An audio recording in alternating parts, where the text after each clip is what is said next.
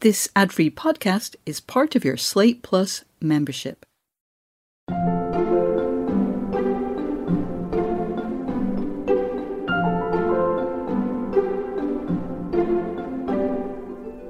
These are not money-making gambits. These are not like you're not going to score a giant advance. So the key criteria becomes who can do a good job with this and make this a thing that's worth.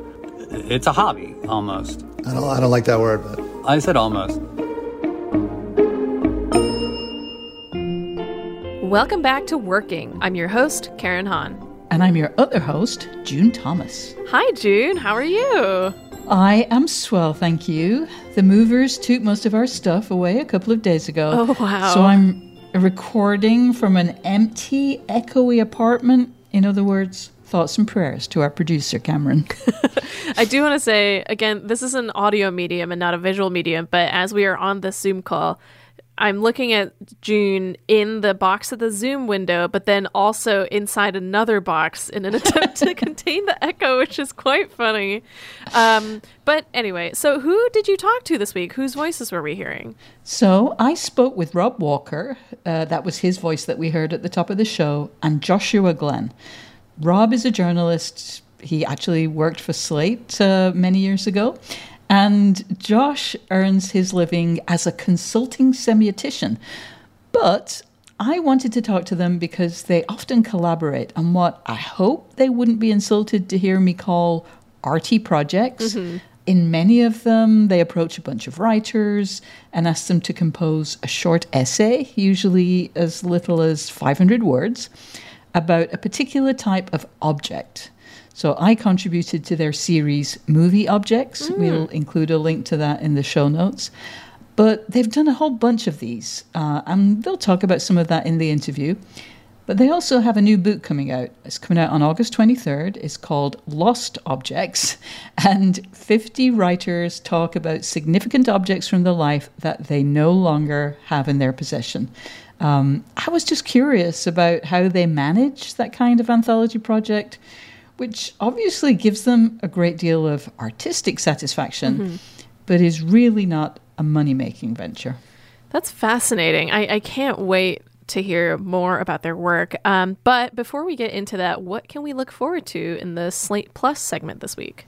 So as I mentioned before, Josh is a consulting semiotician, and I have to admit that I laughed when he first described his day job that way. But that really is how he earns his living. So I asked them both to tell me more about what their day jobs entail. And I asked them whether, after having collaborated together on various projects for many years, each one feels brand new, or if they feel like they're all extensions on a common foundation. That sounds fascinating, and Slate Plus members can look forward to that segment at the end of this show. All right, let's hear June's conversation with Rob Walker and Josh Glenn.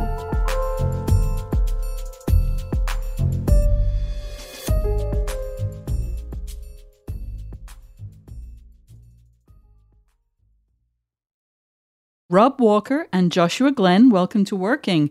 First, I would love you both to introduce yourselves. Rob, do you want to begin? Sure. Thanks for having us, June. My name's Rob Walker. I'm a writer, journalist, columnist based in New Orleans these days. I write a column called Branded for Fast Company, and I have a newsletter, The Art of Noticing, based on my most recent book. And I'm Josh Glenn here in Boston, Massachusetts. I'm a writer and consulting semiotician. There we go. Consulting semiotician. I wanted to make that question open-ended because I'm very conscious that you both do a lot of different things.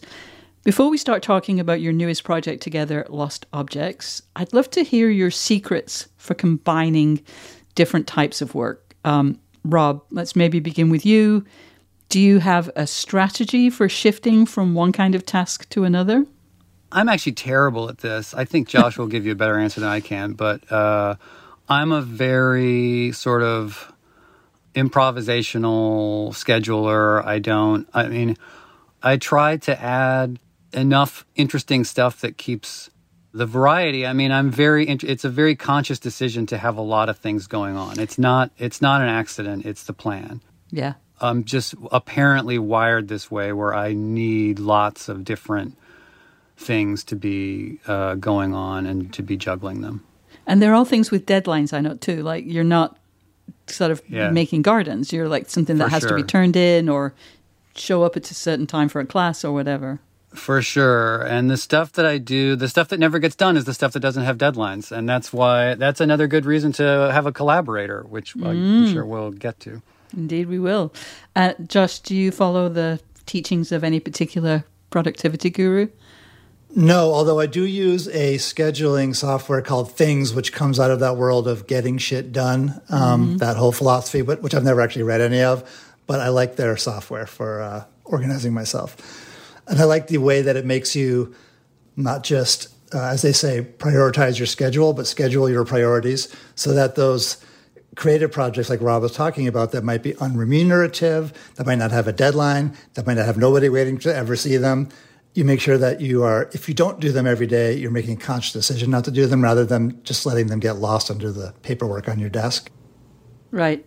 Well, and I'm also conscious, having participated in one of the projects you've done together, where, when you're working with a lot of different writers, when you're putting together an anthology, whether it's a book or, a website project, you've got to keep however many people on schedule too. So there's, it's not just keeping your own schedule. You also have to remind, June, you said you were getting me this on the 1st and it's the 5th. I learned a lot from Rob in that regard when we first started working together as far as creating a spreadsheet for every project. And the spreadsheet doesn't necessarily help you be good at nudging people. I'm very good at nudging people just by being shameless. And especially since I'm not offering to pay anybody very much for any of these projects. But the spreadsheet and the kind of just sort of being able to have a bird's eye view of the project and where it's at any moment and what still needs to be done is incredibly helpful. And I'm sure I've surpassed Rob at this point in my use of the spreadsheets. Yeah. Rob Walker looks like a hippie, loves a spreadsheet. Josh gives me so much credit for it's Google Sheets. It's not like I invented some crazy. And June, to answer your original question, many years ago, I think probably back in high school, like Rob, I've always been a kind of overcommitter, say yes to everything, have a million ideas, and that's the plan, not an accident. I discovered something that I more recently named the virtuous circle of procrastination, which is where if you have enough things going, some of them might have deadlines, some of them might be more creative projects. If you have the exact right number of those things going at any one time, on any given project, when you feel like procrastinating on something you have to do, you have something else to do that's virtuous. You're never just watching TV or, laying in a hammock, although I do those things also. But throughout the workday, I can kind of go from, oh boy, I have this big deadline that's due tomorrow, but I really don't want to work on it right now. I know I'll work on this project with Rob for an hour and then come back. So I call that the VCP. That's my secret of productivity. That is pure genius. So Lost Objects is the latest in a long series of collaborations that you two have done together. I also know that you've both collaborated with other people. First, tell our listeners about the work you've done together. And then I want to know where this book originated. In the year 2000, I was publishing a magazine called Hermenaut, which was sort of my life's work. It was the most important thing I'd ever done. I still wish that I could have kept it going to this day. It was what I was born to do, but it was going bankrupt. And I was very aware at the time that, I needed to figure out what to do next. But I had these two big interests. One was kind of around material culture. I was fascinated by branding and marketing and advertising and the products of material culture, and packaging and all these kinds of things, but not as a marketer or a packaging person or even a business person. I didn't want to make these things. I don't want to get rich off this stuff. I just was interested in it. I also had an interest in journalism, which I'd been doing for some years at that point.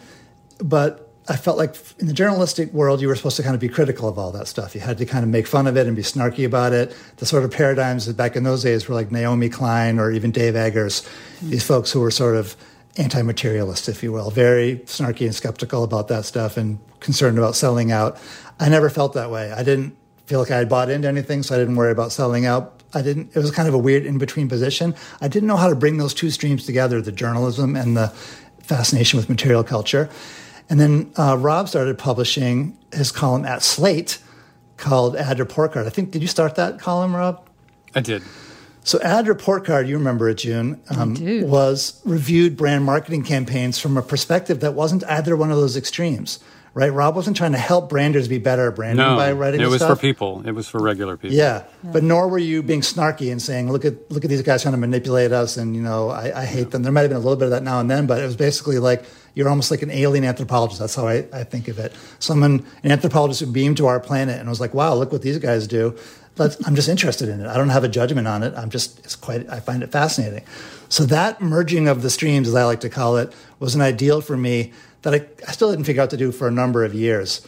But fast forwarding ahead, after I'd done a short book in 2007 called Taking Things Seriously, which was real life stories that I asked people to tell me about objects that were meaningful and important to them in their lives, usually very surprisingly ordinary objects that had a great story attached somehow. And Rob's book, Buying In, which was kind of the distillation of his consumed column, his amazing column from the New York Times Magazine that came out after Ad Report Card.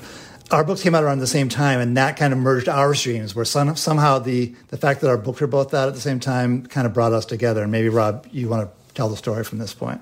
Yeah, I mean, what happened, I had this sort of side project that wasn't going anywhere, this concept of I was interested in objects, as Josh was, and I had this idea that people talk about how the meaning of objects comes from their story, and that's where the value comes from. And I was interested in could you measure that, and what would be a way to measure that? And the absurd idea, the funny idea was, what if you had people just completely make up stories? You picked random objects and had people invent totally fake stories and then auctioned them. So that would be the actual measure of value. Now, I spent a good chunk of time not doing anything about that idea. And then Josh's book, Taking Things Seriously, came out. And I knew who Josh was. I knew what the Hermanaut was. And I knew his work from elsewhere. But I didn't know him. And I thought, well, am I going to look like I'm just biting this guy's whole act by trying to do this project? Which I want to emphasize, I wasn't doing anything. I was just sort of telling my wife about it. And so I reached out to Josh and said, I sort of went under the guise of hey, I don't want to do this if you think it's too close to what you've done, but maybe if you're interested in it, we could team up. Bear in mind, this is a guy I've been fascinated with and sort of trying to make my career more like his for 10 years when he reached out to me. So I was very excited. Yeah. So, I mean, that was, and then Josh was like, yes, he was enthusiastic. And then it sort of went from there. And it was very exciting very quickly because, and here's to get to sort of some payoff for your listeners here, that one of the things that I quickly realized and that I learned from that was that Josh was a great collaborator, partly because of what we had in common, but also because of what we didn't. There were a lot of things that Josh can do that I can't do. He's a very categorical thinker and good at rules and parameters and definitions and all this stuff that I'm the exact opposite of that. My whole career is based on blurring lines, on fucking up categories. But Josh could think in this systematic way that I was I couldn't do it. I still to this Josh, you can talk about fossils and totems and all of that stuff that I couldn't do that in a million years. And it helped us shape that project, which migrated to eBay. I mean, we essentially did what I just described. Mm-hmm. Is we recruited over 200 writers over time. It went on for years online and became a book and was much discussed. And we still to this day hear from marketing professors and whatnot who want to cite our data, which I find hilarious. It's become a meme, the Significant Objects Project, where people just kind of quote, these two, they call us anthropologists basically, which we aren't. But these two scholars studied, how you can add more value to objects through storytelling, and it's 2,000% increase in value, and as though we actually did a real science experiment when it was really always a cheeky somewhere between literary, economic, and anthropological, endeavor, sort of shaped like an experiment, but very loose and messy. I just want to point out that in your most recent book, Lost Objects, you refer to yourselves as two non-credentialed pseudo-anthropologists. Yeah. So, yeah, that feels very accurate. I appreciate that. We'll be back with more of June's conversation with Rob Walker and Josh Glenn.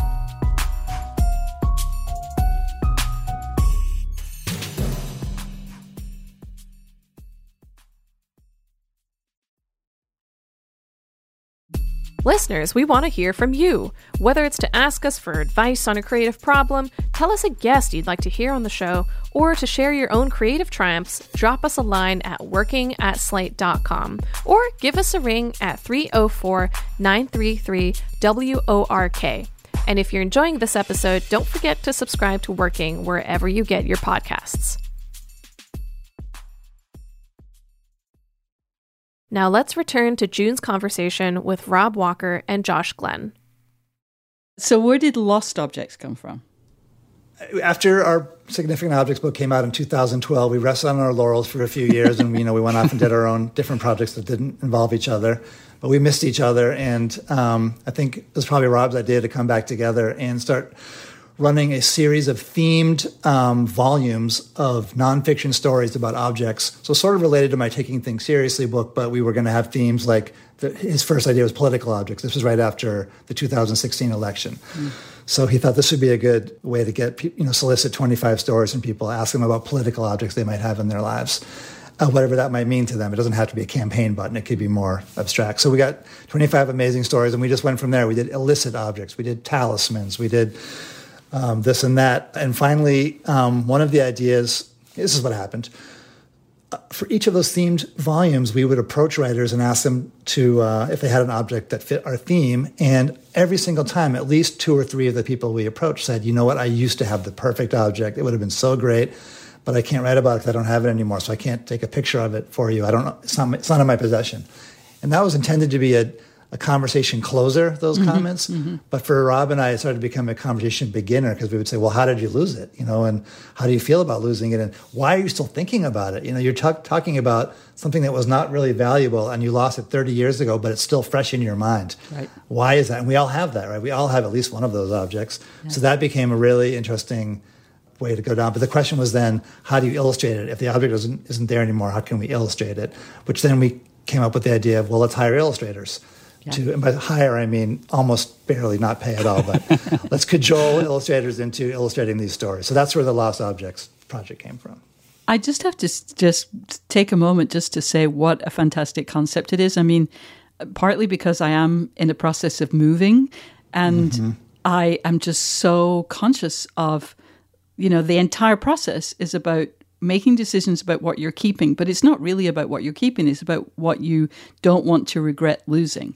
And when I think of, unlike you guys, I don't spend a lot of time thinking about objects, qua objects, but if I give myself that kind of prompt, I think about like this thing that I cannot let go of one time, decades ago now, we were overseas on holiday and it started to rain very hard, went into a store, they only had one umbrella left. The woman right in front of me got it, and I still think of that umbrella. It's crazy. That's the only thing I remember about that vacation. That was not the center of that perfect. Vacation, but you never even owned it. No. That's a very significant object. It was never even in your grasp. Yeah. I know, and I refer to it all the time. Like when I feel myself getting a bit obsessed with something, I'll say to my partner, "Oh, that's the Beeps umbrella." It is. So it's an absolutely genius concept. So I must give you some praise for that.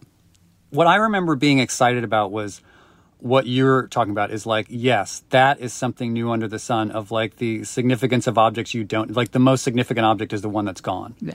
And that was new territory for us. And I was super excited that we were going to have to use illustrators, that was the only way to do it. Because I knew a lot of illustrators. I had done other projects that involved visual people. So had Josh. And so this was a new sort of set of territory that we could explore. Mm-hmm. I definitely want to talk and ask you about the nature of the way you work with the writers and illustrators. Before, I just want to try to insert some structure just by asking about the book itself. Did you take the book out to find a publisher, like as a concept? Did you collect some essays first? How did that sort of businessy part of it work out? So we have a couple hundred stories on my website, Hylobrow, that we've published through this Project Object series, including yours, June. And we did pitch it around through an agent and directly to publishers. Rob's very good at writing book pitch letters, something else I learned from him. We didn't find much success until a really excellent, small, independent art house press called Hat and Beard in Los Angeles said yes. However, this was right before COVID happened. And basically they said yes, we were sort of signing the contract, and then their business model kind of fell to pieces and they had to lay everybody off. And it was, so we kind of just cooled our heels for over a year, I think, until they were sort of ready to ramp back up again. But yes, neither of us really wants to be in the business of self-publishing, even though that's kind of the background that I'm from, publishing zines and things. I believe in DIY publishing and I like doing it, but it is a lot of work, especially the printing and the distribution and all these things that you don't want to deal with, the marketing. So certainly working with Rob, all of our projects, anything that turns into a book has to involve a real publisher. Mm-hmm. Yeah, and the only thing I would add to that is that obviously these are not money-making gambits. These are not like you're not hoping for, you're not going to score a giant advance. So the key criteria becomes who can do a good job with this and make this a thing that's worth. It's a hobby almost. I don't like that word, but I said almost, but who's going to do a good job? And Josh had the Hat and Beard connection. I forget how exactly, but we did try a bunch of places. And there was a lot of interest, but, not a lot of let's do a deal interest, just a lot of like, what a great idea and what a great lineup and we had a pretty good, we went out with it as a complete, I should clarify that we went out with it as 50 stories, 50 illustrations that we could show people. And so they'd already been on the highlowbrow.com, yeah. Yeah, and that definitely, for some publishers, they don't want to do something that's already been published, it's already been out there. And also other publishers, there seems to be a rule of thumb in the publishing industry that collections of essays by different authors don't sell well. You either want a book written by a single person or a collection of essays by a single person. What you don't want is a collection of essays by different people. Yeah. So that was a little bit of a drawback. Gotcha. Well, and let's talk about that, though, because it's not, first of all, there are 50 essays, 50 illustrations. Illustrations are illustrations, but, when you say essay, that's a very broad category. These are very short pieces. I actually didn't count how many words your limit is, but this is a very specific kind of writing form that you guys typically work with in all of your object projects. How do you find people, because, and that's a very specific format. How do you find that Rolodex, or how did you hone that Rolodex? That it's like, these are people who I think probably could write 400 or 500 words in a sort of format that people would want to read. I think that there is no answer to that. I think it's trial and error. And one of the things Josh and I haven't, so we have things where we're complementary and things where we're different and things where we have a lot in common. And one of the things we have in common is that I think we're both pretty voracious reader/fans. Like, we're interested in other writers and we're interested in seeing what will happen. So you don't know. And that's part of what makes it interesting. Is like, I don't know if June Thomas will be able to come through with 450 excellent words in this, but I kind of know. And we've had, first of all, we certainly had people turn us down. That's part of the trial and error. And then we've had, on much more rare occasions, we've had things that didn't work out where we learned that someone is actually not capable of doing 450 words. What kind of editing do you do, and how have you developed the specific editing skills for this specific weird format? If you have a platonic ideal of the word count in your head, you also have a little bit of a sense of, what it should look like, how it should feel like. For example, if you only have 500 words to play with, you cannot do a lot of throat clearing, as they say, right? You can't let the writer start off by saying, the history of the bowling ball is quite fascinating. It began in 1834, you know what I mean? Yeah. And then only finally, after 150 words, get to their own bowling ball and what it meant to them. So there's a lot of that kind of thing there. Right off the top, you can just say, okay, I can see right away from your first draft that you did too much of that. Can you please try again? But I will say that I don't think either of us want to do a lot of very close, line editing with these writers because we trust them. These are all writers that we like. As Ron said, we're fans of theirs. So a good editor shouldn't have to do a lot of work. If you hire the good writer, you should trust them. So other than some of that, what you might call vertical editing, where you're just sort of saying, you're spending too much time on, the history of the bowling ball rather than your own story about the bowling ball. Other than that, there's not a lot of horizontal writing for me. Editing, a little bit of copy edit, line editing, fixing a typo, suggesting catching a word echo or something. But I don't do a lot of sort of trying to work on their voice or anything like that. I like to leave it alone. Yeah, same. I mean, I think what we're going for is, we wouldn't be approaching these people if we didn't want their voice. Yeah. So I was an editor for years, and I worked at magazines where there was an institutional voice, and you had to, but we don't have an institutional voice at Project Object. So it's very rare that we have a real problem with a piece that like, oh, this really needs to be rethought. Mm-hmm. It's pretty friendly and it's pretty low key and and it has to be, as Josh has pointed out, we're paying them, less than the cost of lunch for these pieces. So it goes back to the eternal lesson of being an editor, which is that the most important decision you make is which writer you choose. So if you choose the right writer, if you choose the right collaborator, you save yourself a lot of headaches. Some of our collaborators, like, for example, Lucy Sant, who I've worked with over the years on this and other projects, are just unbelievable in their ability to turn in the exact word-perfect piece that you wouldn't dare touch a comma of. Not because they wouldn't let you, but just they're unbelievable at giving you, just delivering every time. I'm not one of those writers, but we definitely have more than our fair share of them that we've worked with in this process. I have to say, I know one should never show favorites, although it's okay for me to. You can't, but I think Lucy's piece is maybe my favorite. Like, I can see that chair. I can see that crate. I like the whole story is like Lucy's just an extraordinary writer. Yeah, very clear. And some of our writers, some of my favorite writers that I've worked over the years are people who didn't think of themselves as writers. They might be a designer, right? They're just a smart, creative, talented person that I've encountered at a cocktail party. Or I know them in my life somehow, and I'm like, oh, you're a good storyteller, or I like your voice just in our community, our dialogue. How about writing something for me? And they hem and haw, they don't want to do it, and they're actually usually very, very good. They might have a few things like they don't know about, again, to go back to like word echoes, for example. They might have a few things like that they haven't learned because they didn't do it for a living. But usually that's very satisfying when you kind of discover a writer as well. So the last of these kind of in the weeds questions, again, you got 50 pieces, 50 essays about lost objects. Now, having read the book, I know it isn't repetitive, but it could be. How, given that, yes, you're finding writers whose voice you enjoy, who you know that they can, do this assignment, but how do you avoid repetition? Yeah, we do act as editors in the sense that when we write to folks, we ask them to pitch us something. We don't just say, write the story and send it in and you're done. We say, we'd love to have you be part of this process. If you have an idea, please let us know what your object is and kind of what it means to you. Yeah. So they're giving us a little bit of a hint. So that way, yes, if someone says, I want to write about my cat's ashes, and we say, oh, we already have a cat's ashes piece in this series, then we have a reason to say no. Yeah, and I don't remember this being as much an issue with lost objects, but I know that with significant objects, at some point we're seeing enough versions of the same. Like a lot of people, so significant objects, a lot of people they were fictional stories about an object that had meaning.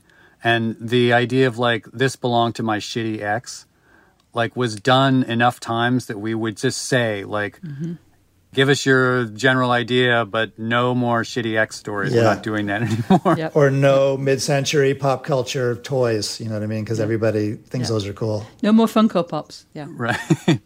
You're asking some good questions about the kind of behind the proscenium stuff, June, about how all this works. And I think a question that in my mind I would want to ask next is, why do people do it for you? If you're asking them to pitch you a story, if you're giving them very specific parameters, you're telling them what they can and can't do, and you're not paying them almost anything, as Rob said, less than the price of lunch, why would they do it? And one thing that we were really shocked and delighted to discover on our first project together, Significant Objects, is that for many writers, especially anyone who's having any kind of struggling with writer's block at all, these are a fun prompt. You know what I mean? It's so low key, it's so low pressure, and it's short, right? And it's something that they can write about because it's literally like an object on your desk that we were asking you to write about. So there's something. It's kind of like in Zen and the Art of Motorcycle Maintenance. I know you told me not to talk about philosophers, June, but when Robert Pirsig talks about how he had a student at the University of Montana who was blocked writing, and he said, just go and look at the Opera House in downtown Bozeman and start writing about the upper left brick on the facade. And the student came back with 10,000 amazing words about Bozeman. And there's something to that, the simplicity and like low stakes aspect of these that really help a lot of big name writers that we've worked with who have no reason to say yes to us, say yes because it's something fun and easy about it for them. It's a clean proposition of but as I say, many people have said no. But if someone hasn't, like you'll either hit on something or you don't, and people will pretty quickly like say, yeah, I got something that's perfect for this, and then you've hooked them with the idea, and they can't.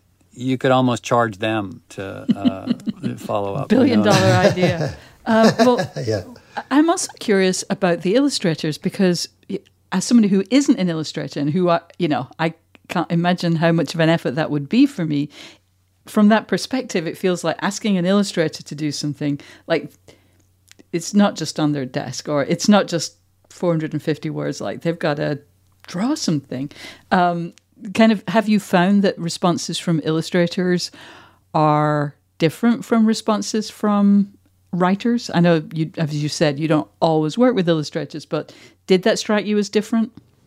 It's funny that you say that, June, because when I worked at the Boston Globe on the Sunday Ideas section, and I would sit in the office of the designer until late at night as he was finishing things up, because I was the copy editor at first, so I was there to tweak things for him. And I learned at that time that we were paying authors, let's say $500 for something that probably took them a week to write, and we were paying illustrators $500 for something that took them a day to write. Mm-hmm. So actually, obviously some illustrators work on something for a week, I'm sure, but I was shocked to discover how much worse authors are paid than illustrators. So I think that you're asking that question from a point of view of a writer and an editor as opposed to an illustrator. Yeah. I don't think it's as hard as we might imagine. That sounds really mean. Like I'm saying that it's easy for what they do. It's hard what they do. People who are good at it really labor over it, I know. But I don't think it was as hard as you would imagine to get them to say yes to it. Josh just alienated our entire illustrator pool. And how did you match illustrators with writers? Was it writer illustrator? Was it object illustrator, or was it, can I even say it, random? I think we offered the illustrator, correct me if I'm wrong, Rob, but I think we offered the illustrators 3 stories, and with the names taken off, almost like a scholarly blind experiment or something. We took the names off and we just said, here's 3 stories, which one would you like to illustrate? Yeah, so it's the same thing where you're looking to give them what's inspiring you, what's hooking you. You're throwing bait out there, so... Even though I don't know you guys, you can tell me you're just wrong. But I just kind of see you as people who have found a way of making your living with a portfolio of projects, not through these object projects, but you make your living by exploring your personal interests. And sometimes those are pretty esoteric. So I guess, do you agree with me? And then... do you feel like there's a secret? Is it that you're exploring questions that interest you? And if so, because that's something that we often get asked about, can you share sort of what it is that allows you to do that? Because we often get letters from readers like, I just want to follow my interest, but I can't, that doesn't pay the bills. So any tips that you have for our listeners?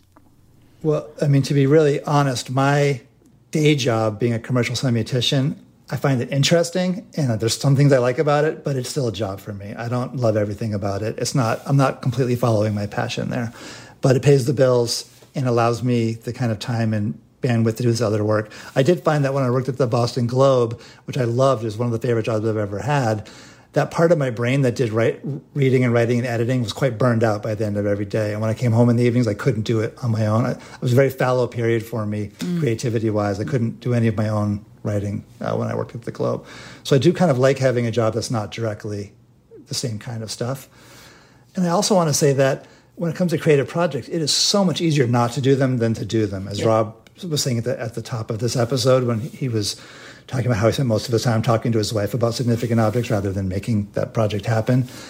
And I find that I'm very, very good at not doing, the things that I think would be a cool idea and that I want to do. And my big secret is finding a collaborator. And Rob is one of my great collaborators, but I have other collaborators that I work on other projects with as well. And having that face and that voice and that person there that you have, even if you don't have a deadline, even if no one else is waiting for it, that person's waiting for it. You know what I mean? Mm-hmm. And you don't want to let them down. So there's something about that to me that really makes it incredibly productive to have a collaborator. Yeah, I would just basically echo that last point. The relevant thing for what we're talking about that answers your question is that this is what's good about if you're the theoretical listener that you're talking about who's think about whether there's someone in your world who you could collaborate with. And you don't have to have... It's great. As Josh says, the secret to that is that having someone else you're responsible to, having someone else you're having to answer to, having someone else who it feels like... They're not exactly an authority figure, but you don't want to let them down. So that's an interesting middle point, right? Like, it's not having a boss. Yeah.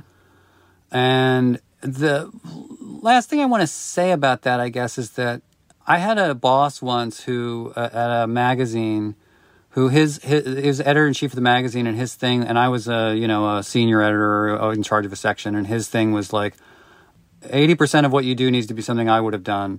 The other 20% is yours. So I think that's a good rule of thumb with dealing with a collaborator, is like, you don't have to be 100% in sync. So you give each other, like, you're mostly in sync, but I give Josh 20% to do, like, there's stuff that, like, I don't care about, or maybe I don't even like, I don't know.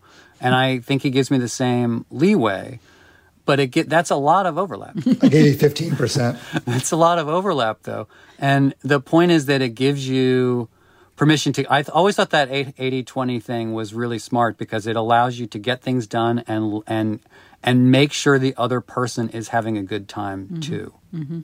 Here's a real nuts and bolts tip that Rob was mentioning, something that he learned from a former editor. So I had an editor at the Boston Globe named Gareth Cook, who said to me once that if an editor and a writer only communicate via email, eventually they will despise each other. You have to talk on the phone and meet in person as well. Yeah. And I find that to be really valuable advice. And I know that's kind of in the weeds stuff again, but I find that whenever Rob and I have been just emailing each other for a few weeks or months, we just have to have a phone call, even if it's to shoot the breeze. Otherwise, you just start to feel like resentful of this person, these words that are coming out of your email and commanding you to do things. Rob Walker, Josh Glenn, thank you so much for joining us on Working this week. Thank you so much, June. Thanks, June. It was a blast.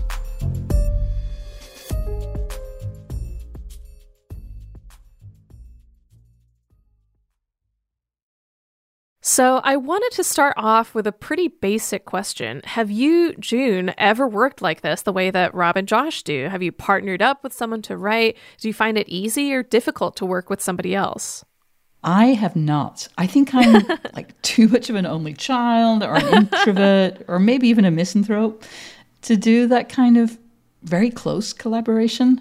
However, I also think that even those of us who think of ourselves as like rugged individualists, we're actually collaborating all the time. Mm-hmm. When we do this podcast, we do some things on our own. We think of guests, we write our questions, but then we host Get Chatting, and our producer Cameron is constantly offering feedback, making choices about what to keep and what to cut.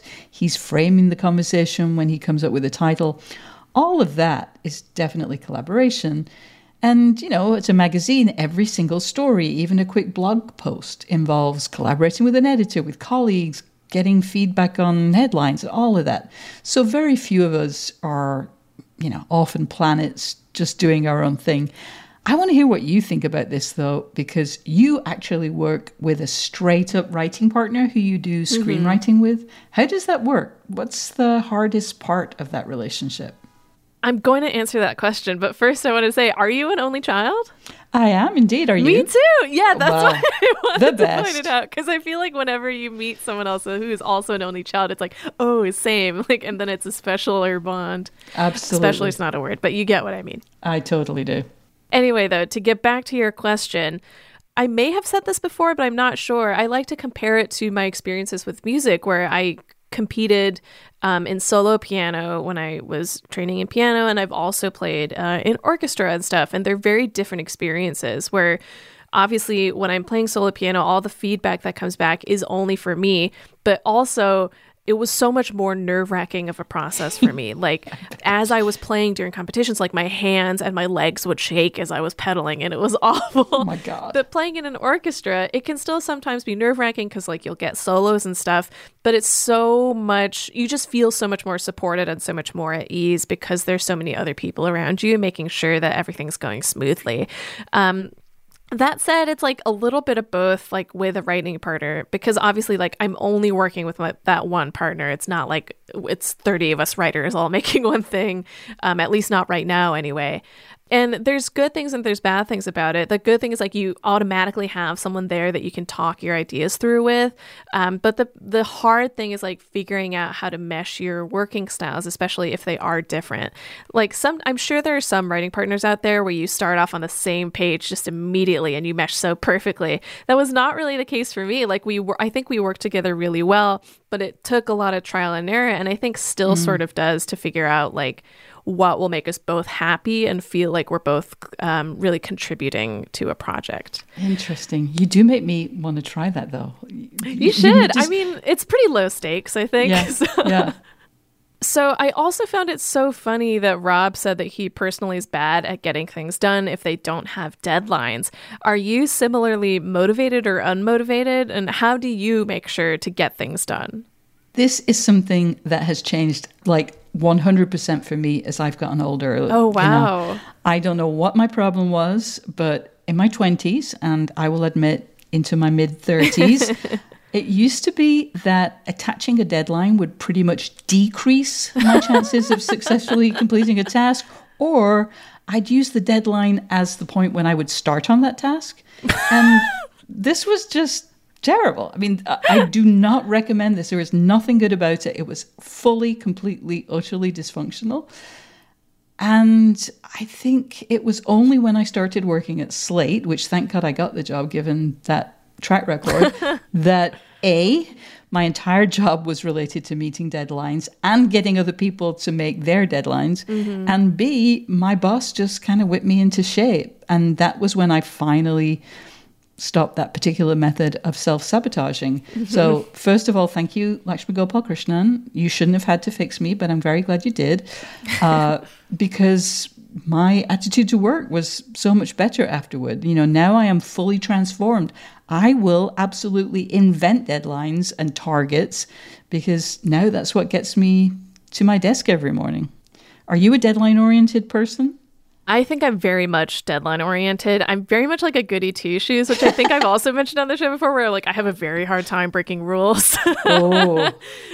So I pride myself on, I'm pretty sure, never having missed a deadline. Whoa. And it's weird that like there's only like one case that I had to recently that I can think of that I had to ask for an extension, and it was because like something about the assignment changed. But I don't know, like it's just sort of comforting to have a deadline because then you know when you'll be done with it, ideally.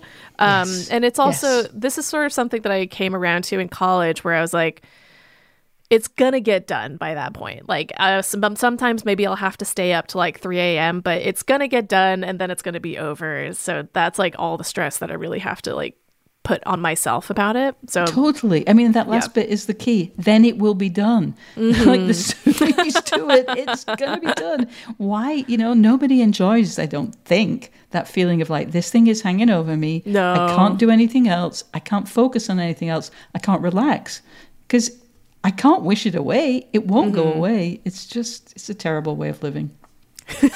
And yet we're all in it. Subject to it. To pivot a little bit, it was interesting to hear Rob and Josh's reasons for approaching each other in the first place and why they wanted to work together. You've said that you haven't really worked like with a partner or anything, but you've been in a managerial position. So when you're trying to find someone to work with, whether it's to kind of work together on a more kind of granular level or assign them something, what kinds of things are you looking for? The key, I think, is it's exactly what Rob said, which is that the most important step is who you ask, you know, whether that's to get a piece of work done or, you know, to find a collaborator. And I think the most important ingredient in any project is variety. You know, you don't want to have 50 versions of the same story, or certainly you don't want them to seem like the same story. So the finding people with different perspectives, people who write in different styles. I remember when I edited Christopher Hitchens, I would get just so many pitches from people, actually, let me be more precise there, young men who consciously or not were, you know, serving knockoff Hitch. And, you know, I personally do enjoy that style of writing. Your mileage may vary, but even if it's the thing that you love the most, a little goes a long way. You don't need more than one of those. And I think that's actually probably a good rule of thumb for all things. You want a variety of angles. As I mentioned in the interview, one of my favorite pieces in Lost Objects was by Lucy Sant. And, she's a great writer and she conveyed so much in 500 words, but also she didn't overthink the assignment. She didn't overthink the choice of object. It was a chair that had been significant to her family. But at the same time, you don't want to read about 50 family heirlooms that were lost. And I keep saying, you don't want 50 X's. But again, those concepts also apply to putting together a magazine or a podcast or a team. You need to have a consistent level of quality, to be consistently interesting. And I always want to read or hear stylish prose, but it shouldn't read or sound like everything was written by the same person. What would you add to that? Or do you want to argue with any of that? No, I think you're absolutely right. And I think there's just so many different factors at play depending on what you're gathering people for. Like, for instance, I've heard stories about people putting together writers' rooms where it's depending on the subject of the show, you're not necessarily just looking for someone who's written in that genre before, but someone who has expertise with the material, for instance, and isn't necessarily coming at it from a TV writing angle. Yeah. And then when you're trying to find someone to work creatively with on, I guess, a more partner to partner level, I think there's sort of two approaches. One is making sure that you have similar interests, so kind of the drier side of things. And then there's the approach of making sure that you guys' style works together regardless of genre or tone, which is kind of the more emotional connection, I guess. Yeah. So it all depends on the project, which is, I guess, sort of a non-answer at the end of the day, but you'll feel it when you get there. There we go. That's definitely true. So Rob and Josh also talk about what, I guess, jumping off of what we've just talked about, Rob and Josh talk about what they're bad at that the other person's good at. Yeah. And I want to ask you, June, what would you say that you're bad at? So if you were going to create your perfect working partner, what would they have to be good at? Karen, it sounds like you really just want me to reveal my creative weaknesses. I'm very, very glad that I'm not going to be applying for any jobs soon. I think that the thing that I feel worst about, whether or not that is my biggest weakness, is the thing that I'm most conscious of, is that I think I'm a settler. I will say, okay, that's good enough. Just a tiny bit before the work is as good as it can be. And I think that's a really tricky thing to do. It's not that you should just keep working and working and working until a piece of work is perfect, because that will never happen.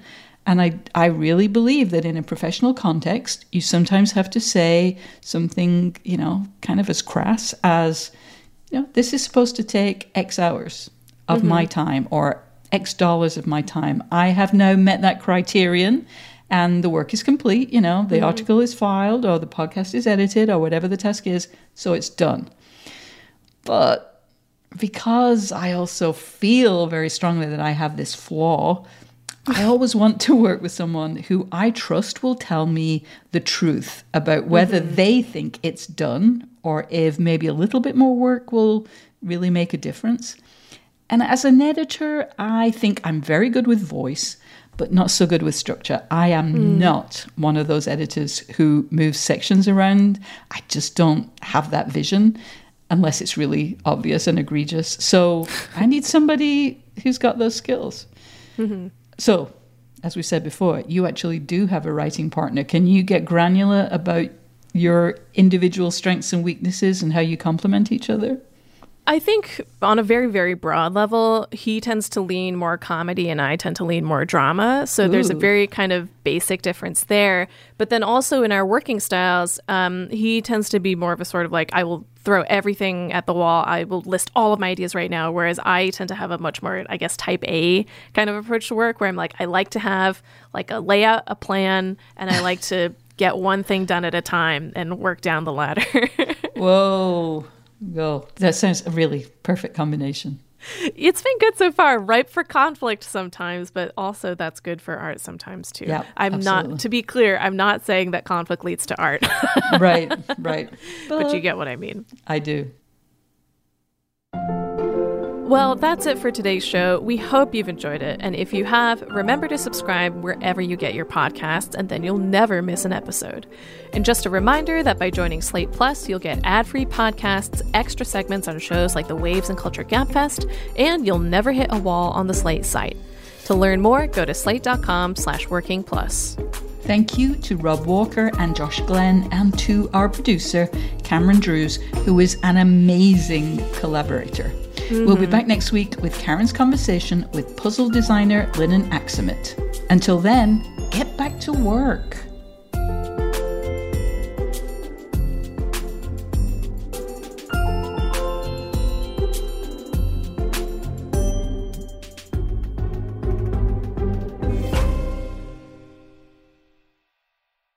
Hey Slate Plus members, thank you so much for your support, which we appreciate very much.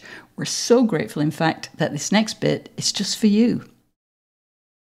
As we've said, you've done a bunch of projects together. Those projects have things in common, objects, but they're each new and different. You don't just ask the same 50 people to do an essay on a slightly different thing. I'm curious, do you feel like you're always starting from scratch?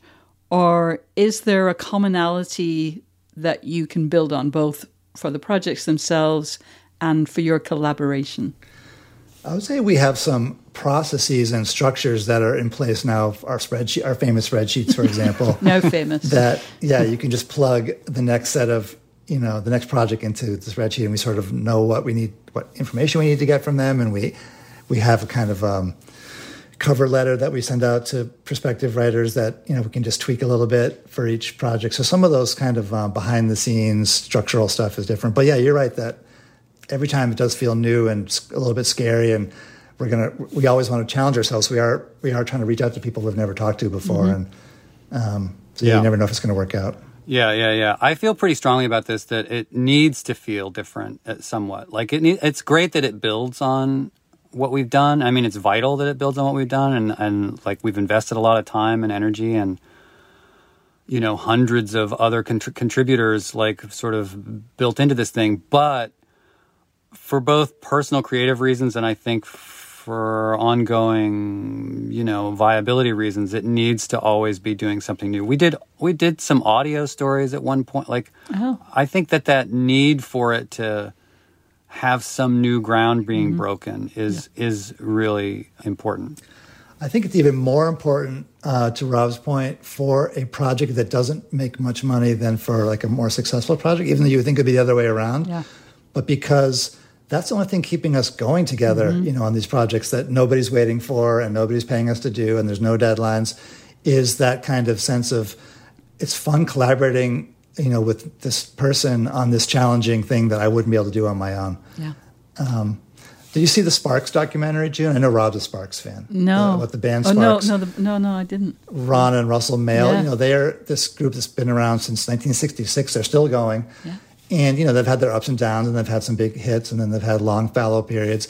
And I found it quite an inspiring documentary because of that longevity of sort of, maybe there's a slight crazy element to it too, of just, I don't know what else I would do with myself if I didn't do this thing. But also, I found this person that I want to collaborate with.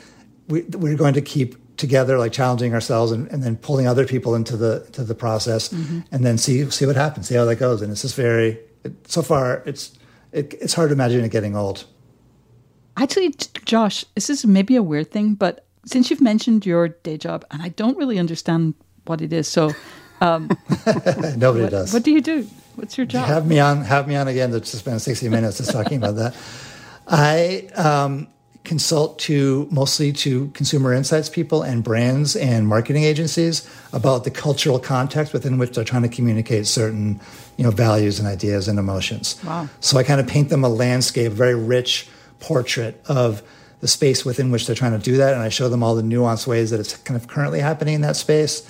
And that helps them, basically, I help the clients be a better client so that when they are giving a marketing or design brief to their agency partner or internally, they have a much more nuanced sense of what it means to be fun, funky, and feminine, than they originally had thought before they hired me. I see. It's an add-on for most processes, but for anything sort of a big kind of redesign or a brand who's kind of transitioning from one thing to another, or if there's some kind of cultural shift that has made the brand kind of not as relevant anymore, I've made a very good living at it, doing it for almost 25 years now. Wow. Rob, what is your day job? How would you describe your day job? I'm pretty much a straight-up freelance writer. I have a regular column for fastcompany.com called Branded. I write a newsletter that has a subscription tier called The Art of Noticing, which is at robwalker.substack.com. Hey, you asked. I did. And then, piecework for Fortune and The Times and whoever else will pay me to write things. And writing books, as both of you do. Yes. That's it for this week. Thanks so much for being a member of Slate Plus.